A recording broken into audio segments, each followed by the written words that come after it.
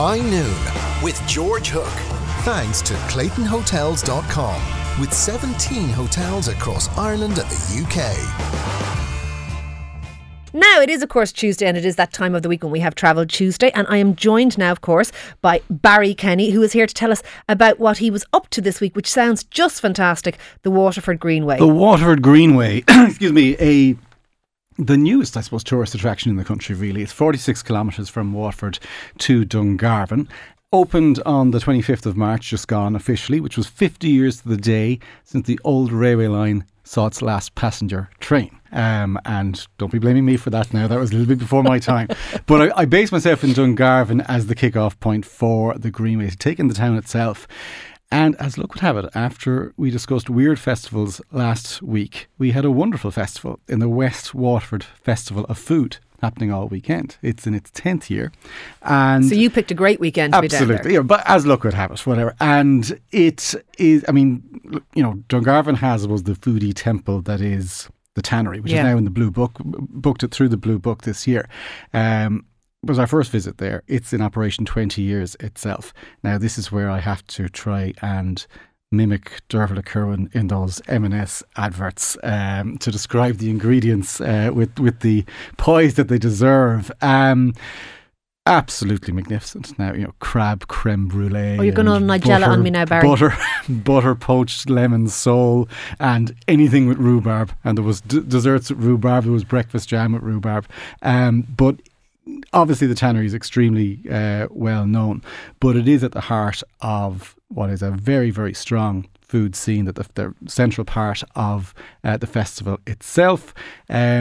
Great events like the restaurant trail. This is a fab idea. Absolutely. We've heard of the pub crawl, but the restaurant trail is far more interesting. Starter in one restaurant, main in the next, and dessert in the next, which is hellish for the restaurateurs themselves in terms of coordinating the groups as they move around between the three, but very, very sociable for people participating. But the restaurants are up for this. They're come in, have the starter or have the dessert or don't worry about it. They are signed up and scheduled, and they have three groups moving around the town, getting to know each other. So it's a very sociable way of seeing the area and enjoying the various food. Great markets, and across Dungarvan and across the Greenway, as we'll discuss. Great for families, great for kids. There was events there, making pizza, making biscuits, getting kids interested in foods and food trails. I'm hugely interested in this because, like, obviously I actually like the idea of travelling anyway, and I've talked to you about lots of different locations, and some of them are kind of aspirational places I might get to one day, but I think I might go to the Greenway, and quite soon I might go in June or something. It sounds to me to be really family friendly. Stick all your kids on a bike. Yep, or a trailer, the little cart tag behind, along if they're small or what have you. And great, I mean, there's playgrounds along the route. There's a lot of stopping points. You see local people already. Every car park, every stopping point along the route, you have people jumping on and off. You can also, there are some other trails off it, which I didn't think were as well publicised as they might be. For example, I went foraging as part of the food Tell me festival about foraging. on Ballon Road Beach, which firstly nobody in the area seemed to know where it was, but I found it eventually. Andrew Malcolm was hosting two events, one on the beach and one in the woodlands, and he is the forager for the Cliff House Hotel in Ardmore. So he goes out. Which is another fabulous. I mean, we have to plug these places, and not because they're paying us to or nothing like that. No. We have to plug because these are fabulous places for Irish people or for tourists exactly, to go to. An absolute mecca, again, in foodie terms. And he introduces on low tide to plants and flowers that he gathers on the shores, and they use in cooking or as garnishes or decoration for food. So I had sea radish, which was kind of like almost like a prickly, spicier rocket.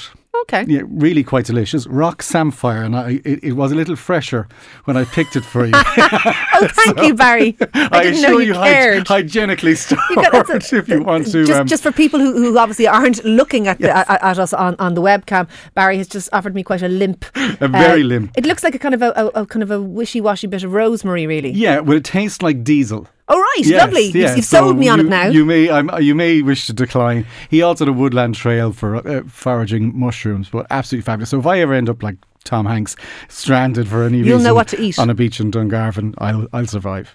I'll make it through. You'll be shouting CIE. Yes. But anyway, on to the actual Greenway itself. It's booming already. I think it's going to be one of the best active tourism facilities in the country. It was the old railway line, as I say, from Mallow to Waterford to Rosslare, opened in 1878 by the Fishguard Rosslare Railways and Harbours Company, which still actually exists, believe it or not. And the business that this is going to generate in the area, right along the 46 kilometres from Dungarvan to Waterford. Dungarvan alone, we saw 6 bike hire places, lots more en route. We got excellent bikes from Cycle Sports, just opposite a drive-through McDonald's, so you can balance your fitness with other facilities, car parking there, and a short cycle path to the start of the Greenway proper. Now, I want to give a piece of advice. If you're doing a long distance, and you can do short distances, wear the padded pants. And Barry is wearing padded pants, as I'm guessing. Although he did say he was thinking of it. It's when you're going a long distance, it is needed, and otherwise you'll Talk to me about needing the surface of the Greenway. Is it grass? Is it tarmac? What is the surface made of? It is certainly, for over half it is tarmac, okay, and it's very good quality. There are some gravel sections, but this is the longest dedicated off-road greenway in the country, and of course, I'm talking about cycling. There are people walking. Yes. There are people jogging. There are lots of options there. You can do short spells. There's a short 4 kilometre stretch out of Dungarvan, which is so scenic. So it brings you along, brings you over the Clonay Strand. You can do that little loop down to it. A broad and spectacular beach. There's also, and one of the great things about railways is they can't deal with large inclines. So the Greenway doesn't have big steep hills. So if you are not in the Lycra brigade, if you're not a mammal, like your good self. No, the padded pants are different to Lycra now, I would stress. No Lycra is owned by this person. There are very, very moderate inclines as you go along the route.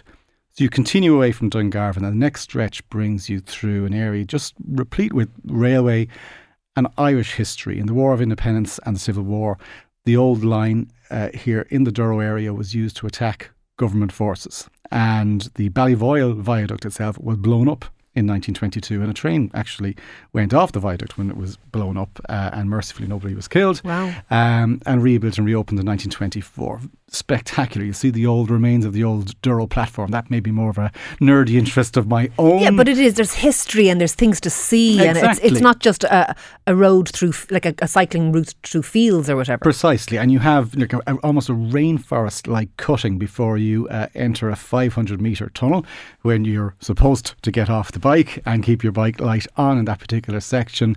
Little fairy doors painted in the rocks as you go along. So the landscape changes. You've got the Cumra Mountains above you, obviously, as you go along. And then you come to Durrow, and this is wonderful. There's O'Mahony's pub, a classic old Irish pub, opened its doors in 1868. So it was serving the guys who built the railway line in 1878. It's seen it all. It's seen the railway opening.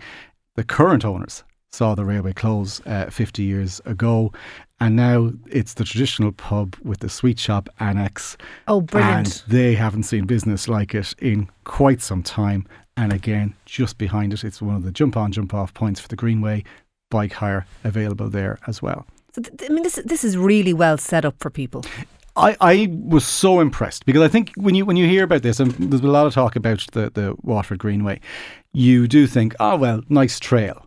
But it's what's building up around it. It's the support for tourists, for, as you say, for people who want to do the full run, the 46 kilometres each way, want to do half it, want to do short sections.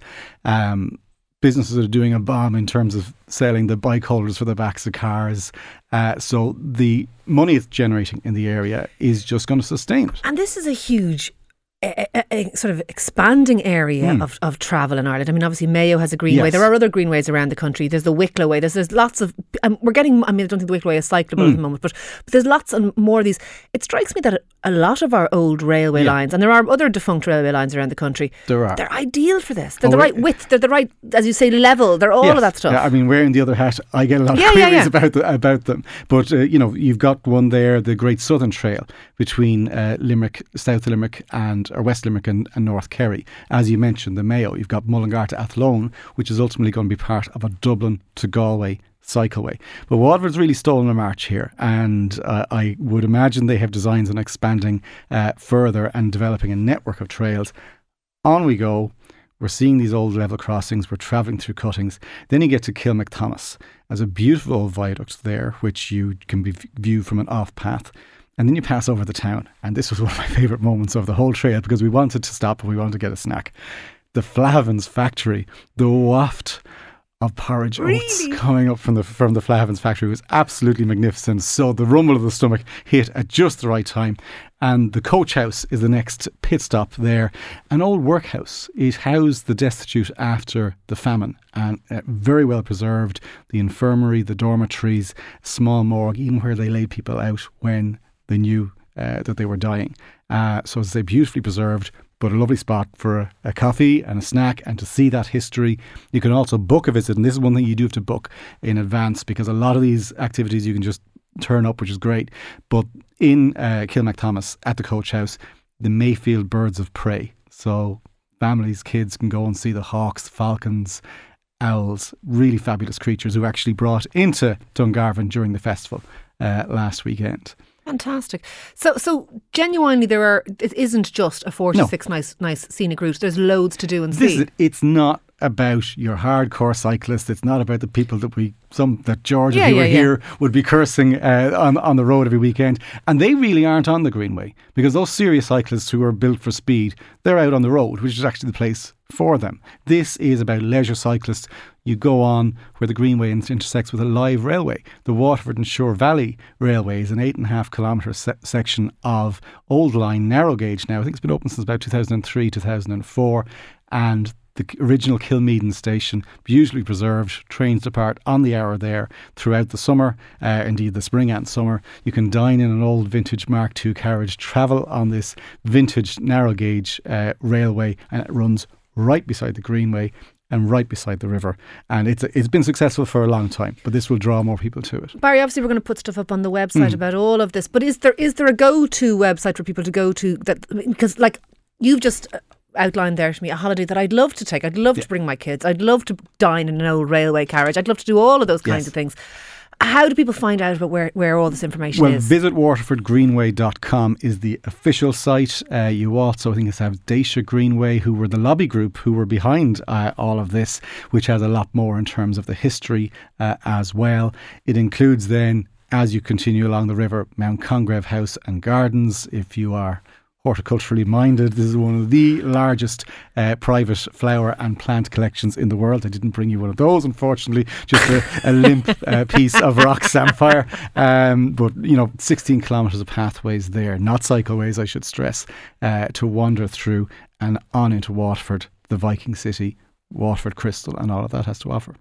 Loads of questions coming in for you, Barry. The first one is can you hire bikes? And you've already answered. Yes. You can hire bikes and loads of places. Absolutely. And to say, you pick the point that's convenient to you.